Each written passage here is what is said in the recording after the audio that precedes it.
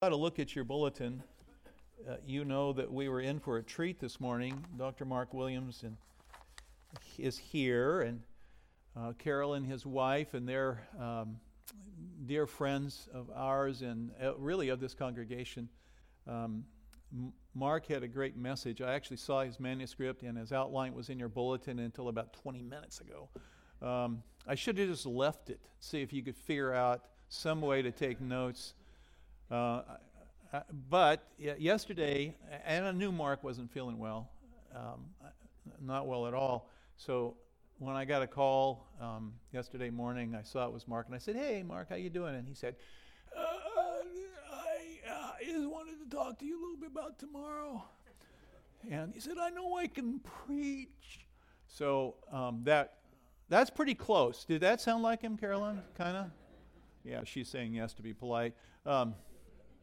Anyway, he was in bad shape, and so no problem. He's going to be able to talk about the trip, and we're looking forward to that. I'm going to miss his preaching, but I found out yesterday morning that I was going to pitch hit for my buddy. So someone asked me, "Well, how do you figure that kind of thing out? How do you decide what you're going to preach?" And so I said at first, "Well, no, I just go up and wing it. I just, just as the Spirit moves." And of course, that's not what I do. I mean, I want the Spirit to move, but I think He should move me before I get up here. So I prayed, and this very familiar text came to mind. It's one I've preached before. I don't make an apology for preaching it again. I love this story. And in fact, you're going to hear it again. As long as I'm around, this is one that is so close to my heart that I want to share it again with you.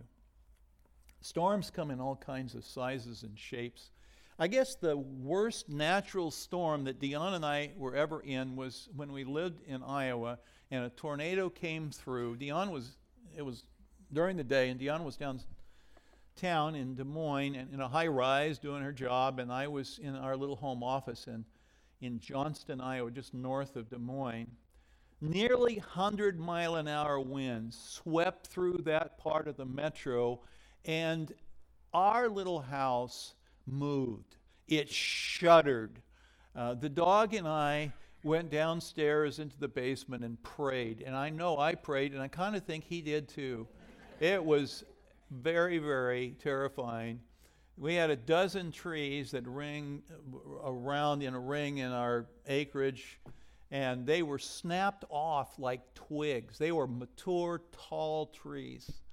So natural storms can be pretty serious, but I think other kinds of storms are even worse. And who can deny that there has been a storm that has blown through our church in the last couple of years, and we have 8 dear ones who are in a cancer battle, and we feel the gale force of that wind ourselves because we love them. And we're seeing God in the middle of that storm, but it's here. Or financial storms. You've been in those. In 2008, Dion and I just about lost our house. We ended up with an interest-only loan and we just barely hung on. Some people didn't hang on. There are relational storms. So you wonder sometimes, is my marriage going to make it? And sometimes marriages don't make it. And so what I know from Scripture is that the Lord controls the storm. He calms the storm, but let's face it, He also starts the storm. I wanted you to just hear a little of Psalm 107. It'll remind you of more than one story in the New Testament and Old Testament. Some went down to the sea in ships doing business on the great waters. They saw the deeds of the Lord, His wondrous works in the deep, for He commanded and raised the stormy wind which lifted up the waves of the sea. God did that. They mounted up to heaven. They went down to the depths. Their courage melted away in their evil plight. They reeled and staggered like drunken men who were at their wits' end. Then they cried to the Lord in their trouble, and He delivered them from their distress. He made the storm be still, and the waves of the sea were hushed. Then they were glad that the waters were quiet, and He brought them to their desired haven. Kind of reminds you of the story of Jonah, doesn't it? I know that the Lord uses storms, sometimes for judgment, sometimes for discipline. The Lord sent a storm to stop the retreat of his most reluctant prophet, Jonah. And Jonah ended up in the water and eventually swallowed by a great fish. And the Apostle Paul, on his way to Rome, was interrupted by a great storm and a shipwreck. So we're looking at arguably the greatest storm on the Sea of Galilee that was ever recorded. And it's such a familiar story, but we can't ignore the truth of it. It's not about a storm. It's about Jesus. It's about Jesus' lordship, about how that he is Lord of all storms. And so, stay close to him and he'll get you through. That seems to be an overriding message in this short story. So the Sea of Galilee is an unusual freshwater lake. It's about 13 miles long and at its widest 7 or 8 miles wide. And the most unusual feature of the Sea of Galilee is that it is 700 feet below sea level and ringed on 3 sides by hills or mountains. On the west and north, the Judean hills that rise 1,500 feet above sea level. So that means 2,200 feet right above the water. Or if you go to the east, it's what we call the Golan Heights, 3,000 feet in elevation. If you keep going north, you run into the southern mountains of Lebanon, 10,000 feet. And this topography explains how it is that sudden storms arise so often on the Sea of Galilee, because cold air starts shooting down toward the warm air below through the ravines and canyons, and it collides with the warm air on the Sea of Galilee. Got an instant storm. And it's documented that people have died in these storms over the years. And waves 4 to 5 feet in height are not uncommon, and much higher have been recorded. So that's what we're looking at. And I want to just go through this story again with you and kind of reflect. I have, a good sermon ought to have probably like 2 or 3 points or 4, So I got 6. So I think that probably means way too many, right? But I'll be quick, right? yeah, you believe that. So let's talk a little bit about Jesus' destination at the beginning of this whole text. Verse 22 says, "One day he got into a boat with his disciples, and he said to them, 'Let us go across to the other side of the lake.' So they set out." Now, Matthew records this in chapter 8 of his gospel. Mark has it in chapter 4. And we learn by comparing notes that Jesus is at the end of a long day of teaching, and he is, of course, exhausted. So why did he set out? Well, I got more to say about the why of it. But one thing is clear, it was not a pleasure cruise. He didn't say, "Boys, I'm tired, let's just take a little tour of the lake." He said, there is a destination. We're going to go across to the other side of the lake. And please notice that he did not say, "Man, put on your safety harness because it is going to get rocky out there. We may not make it. Let's trust the Lord together. I'm not even sure, but let's try our best. I want to go out there." See, there was no uncertainty whatever in Jesus. We're going to go across to the other side of the lake. And I wonder if you realize how secure and comforting it is to know our Lord is certain about the destination. Are you going to go through storms? You probably are in some right now. But when Christ sets the destination, it is secure. Safe arrival is guaranteed. There's no doubt about it. No matter what you go through, it doesn't depend upon your skill as a sailor. It depends upon the almighty power of our Jesus. So destination is kind of important to set the stage here, and the fact that Jesus felt like they ought to go forward is an amazing thing. Now, you know he's exhausted. He's going to fall asleep, and we're going to talk about that.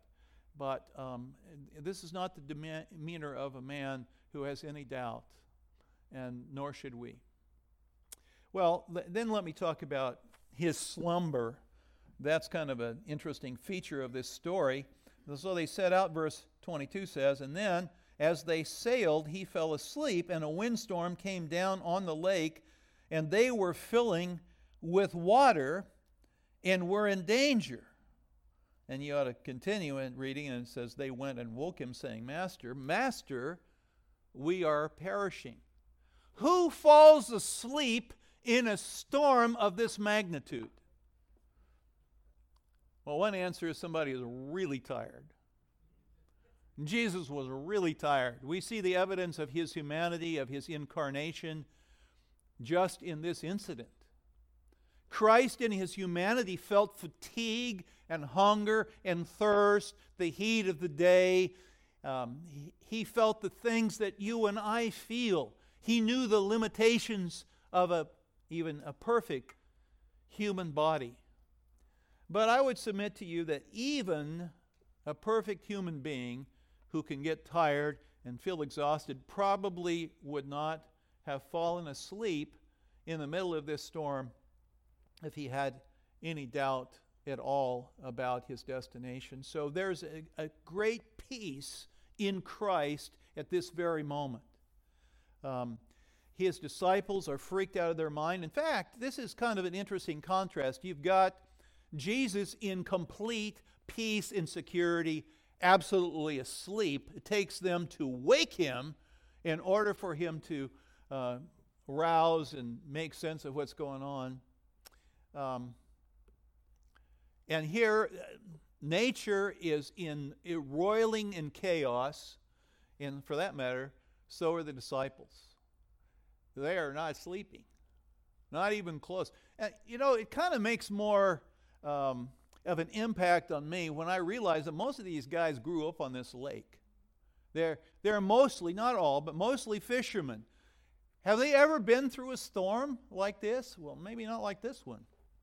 But they have been through many storms. They are not novices. They're not people who've never been on a boat and started throwing up the minute they got out there, These are experienced sailors, and so their assessment of what was happening with a lifetime of being on the water was, we are going to die.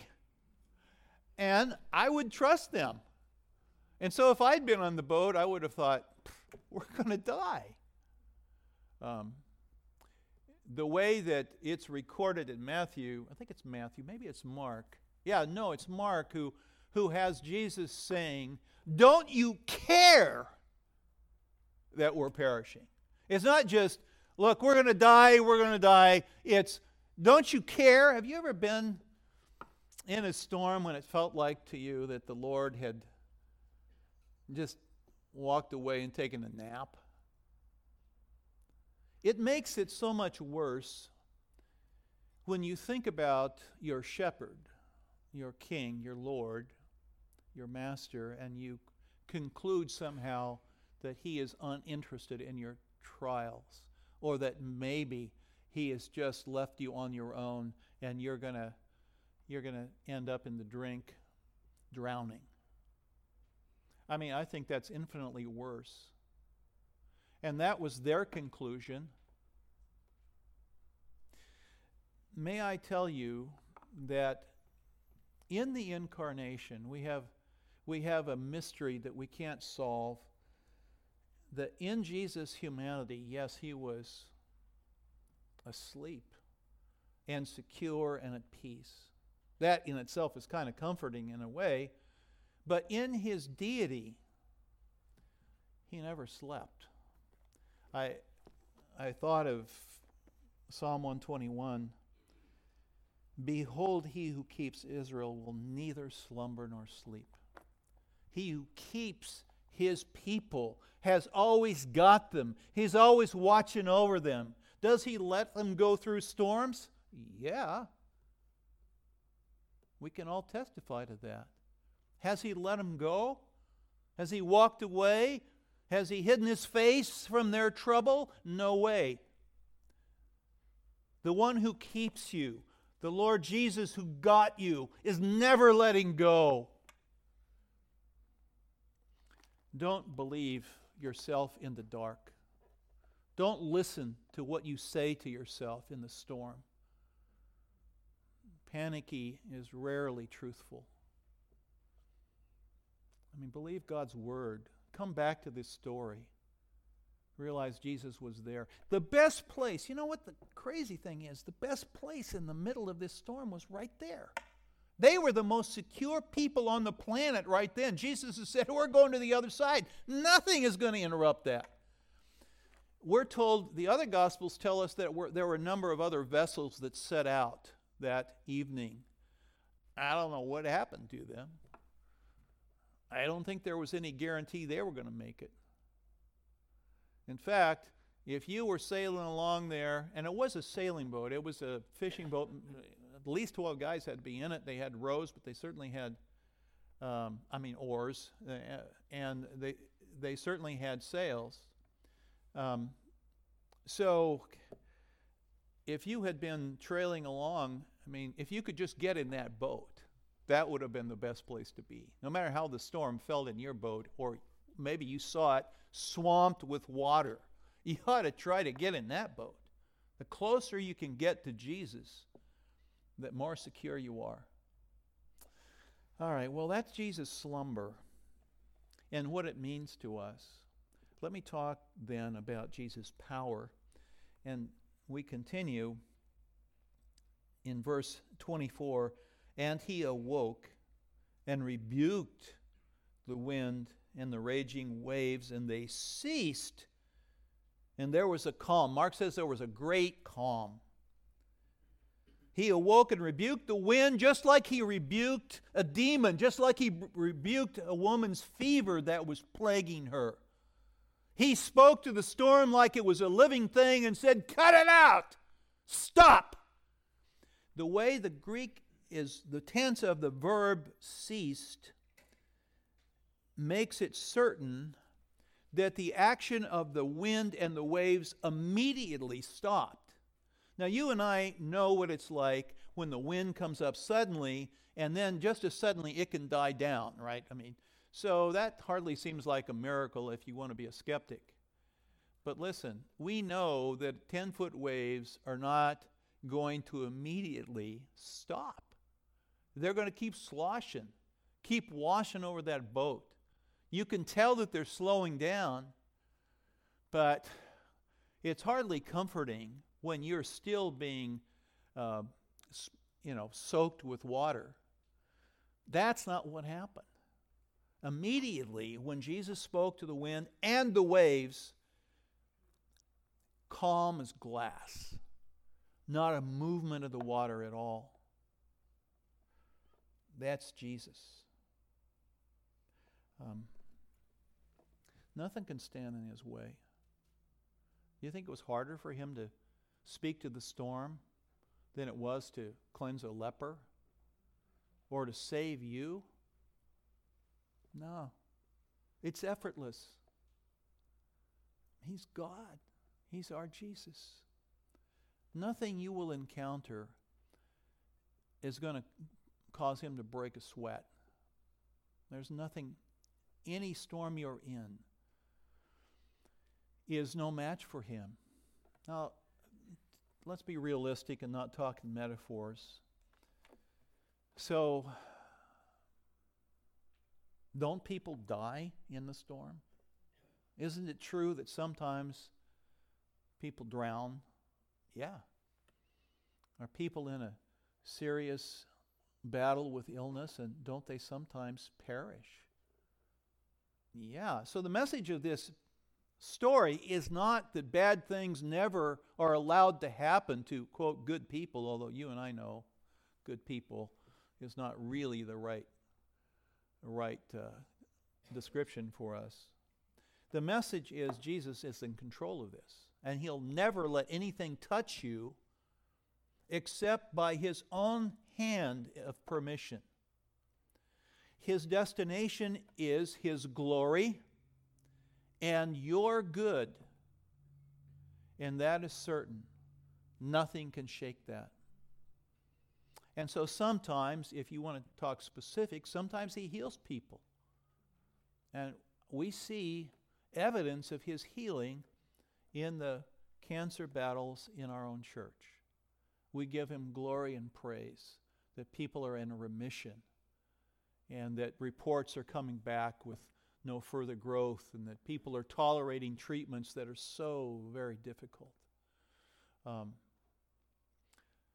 And sometimes we go to heaven, right? How terrible is that? We get to be with Jesus forever. We get to be next to Him forever and ever, and that's the whole deal. And Jesus said in John 17, as He painted a picture of what was the greatest thing of all, He says, Father, this is verse 20 thing, it is, I desire that those whom you have given me will be with me to see my glory. The greatest thing that could ever happen to anyone is what He prayed for you and me. Could they just be with me, Father, and see my glory? And the answer is yes. So, some storms may take you to the bottom, and some storms may take you to the other side, but the other side ultimately is to be with Jesus. And that's where His power gets you. Because the same one who stood with the authority and power of those hands is the same one whose hands were nailed to the cross on your behalf to secure your destination. Jesus' power. Nothing is a match for our Christ. So let's talk a little bit about the challenge that He laid out right after that. So He had rebuked the wind and the raging waves. They ceased. There was a calm. And then He said to His disciples, I don't know if you feel like this is rubbing it in at all, but He said, where's your faith? Now, I jotted down how Matthew wrote, why are you afraid, O you of little faith? That's how Matthew recorded it. And Mark recorded it this way. Why are you so afraid? Have you still no faith?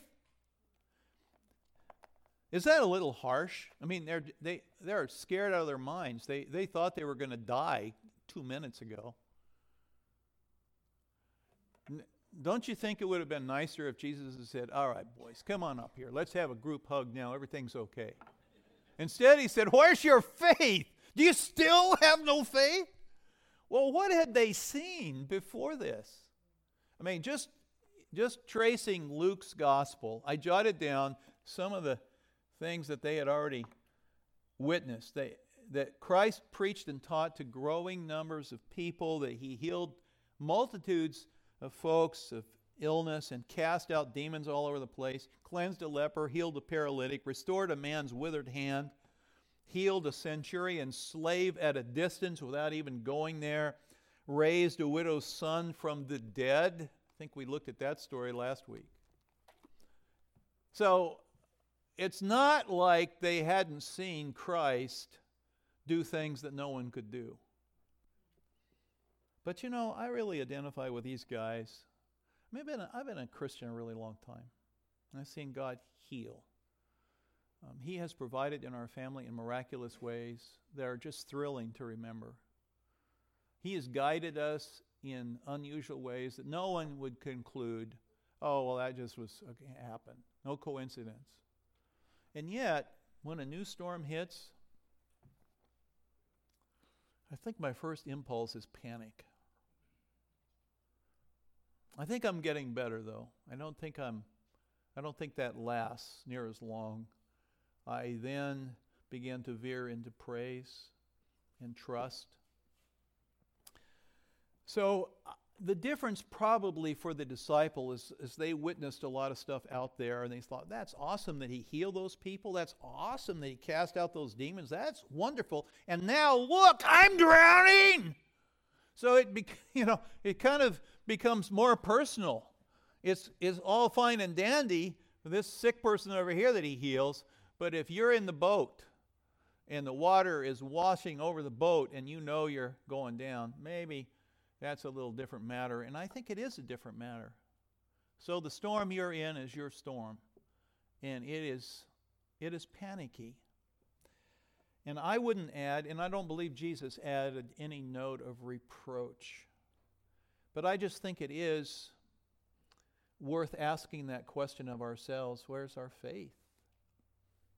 Do we still doubt that He is the God who delivers and heals and guides and provides and comforts? And maybe part of the reason for my storm or yours is just so we'll see that again. We'll be reminded. He may seem like He's asleep, but He's not. And He is so accessible and so kind and so absolutely powerful. That's our Jesus. That's the one we love the most. And the best place is always as close as you can get in that boat to Him. So that's Jesus' challenge. Now, I want to show you another question. This is what I'm calling on the outline Jesus' identity.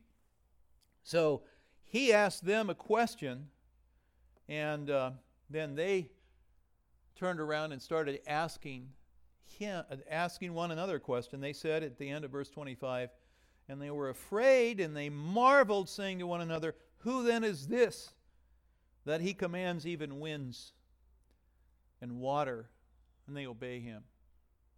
Who is this guy? Who is He? He's a perfect man, yeah, but more than a man. He can only be Almighty God in flesh. Do you see how they traded one kind of fear for another? So they were arguably as panicked as a person can get. They were believing they were going to die imminently. And so they woke Him in this panic, and then He did what He did, what only He could do. He rebuked the wind and the waves, a great calm. And then Luke tells us they were afraid. This is a different kind of fear, isn't it? This is the kind of fear Peter had. Remember the story? They'd fished all night, no fish. Jesus finally said, "Boys, why don't you throw the net down over there?" And they did, and the boat started to sink. There were so many fish, they had to get another boat. And it was at that point that old Peter dropped down in the middle of those flopping fish in the bottom of the boat and said, "Depart from me, for I am a sinful man."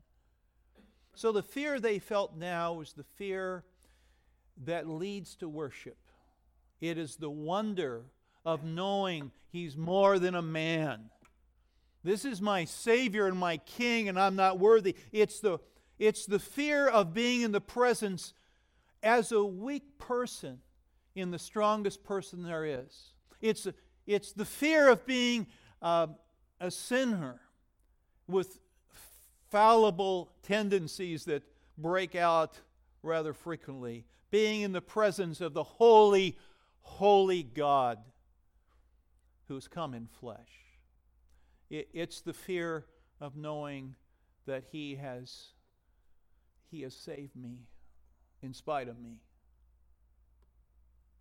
And loving Him with the adoring look sometimes that I think that dogs have of their master, you know. I mean, it's more than that, I know, but sometimes I feel that way.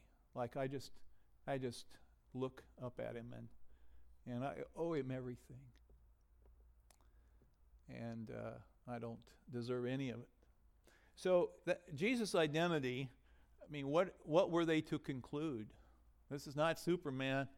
This is not a Marvel comic character. This is our Jesus, and it turns out He's the God of the universe, the creator of all. And the storm is no match, nor is anything else. Well, that's basically the story, but I still have one point to kind of reflect on, and that is why the trip in the first place. We already see that it wasn't a pleasure cruise, you know. It wasn't just let's kill some time and unwind after a long day. Nor was it we may not make it. There was obviously a purpose to it, and we're not told in the context of verses 22 to 25, but I think you just keep reading. In verse 26 says, "Then they sailed to the country of the Gerasenes, which is opposite Galilee. When Jesus had stepped out on land," that's the very land he said, "We're going there. There met him a man from the city who had demons.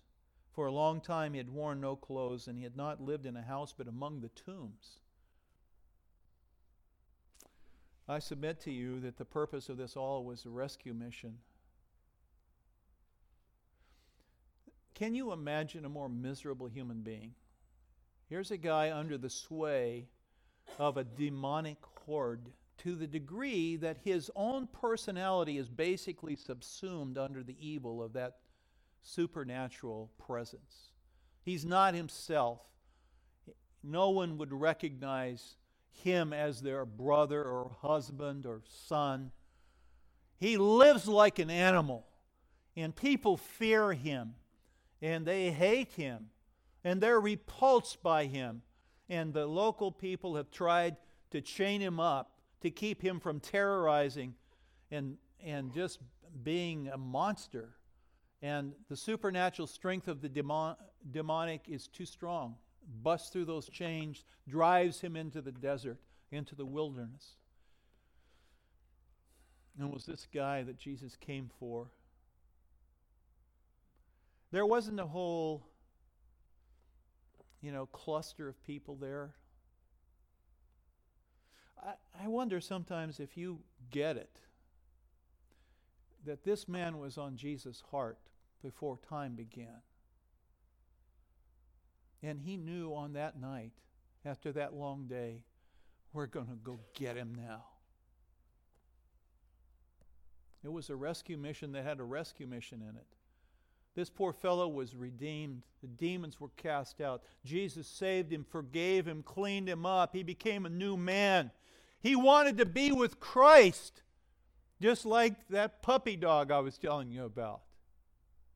Jesus said, "No, actually, what I'd prefer you doing is go back to your people and tell them what I've done for you." So there was a multiplying effect of this rescue mission. Do you get it? Do you see that the God of creation, the second person of the Trinity, sailed across time and space and entered a fallen world under a demonic control, run by despotic governments and corrupt religious systems, and he did it for you. It was your name that was on his heart from before time. That's our Jesus. Can I point out to you that it wasn't the great faith of the disciples that won the day? This is not a story that says, "Oh, we just need to have faith." Jesus said, "Where's your faith? Where is it? I don't see it." So how did he get them through anyway? Well, it was in spite of their lack of faith. Your faith is not the key to everything. Your Jesus is. And once you figure that out, then your faith builds, doesn't it?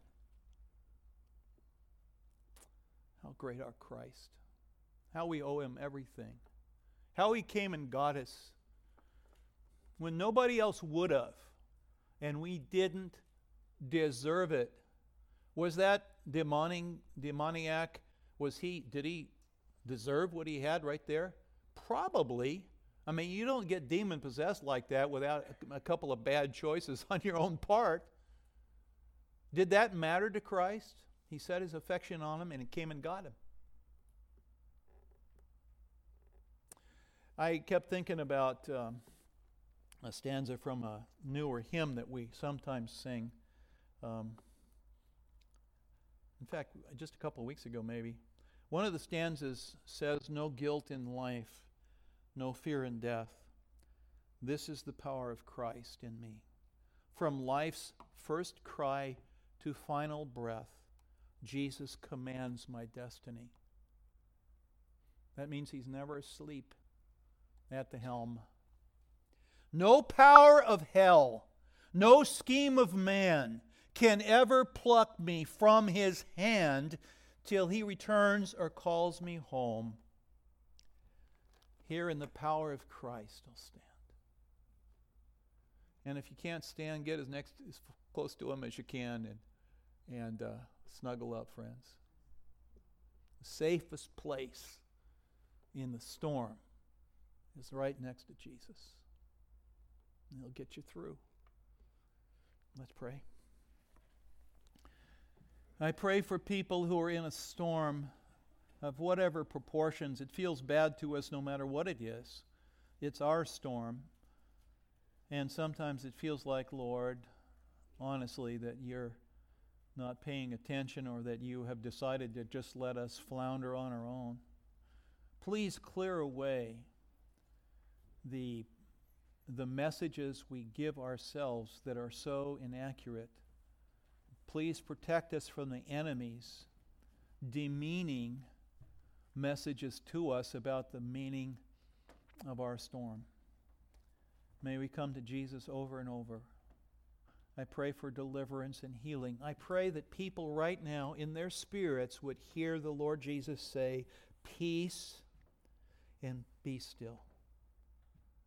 May it happen in wonderful ways in our unique settings. And we trust you to get us through. Our Jesus. In your name we pray, amen.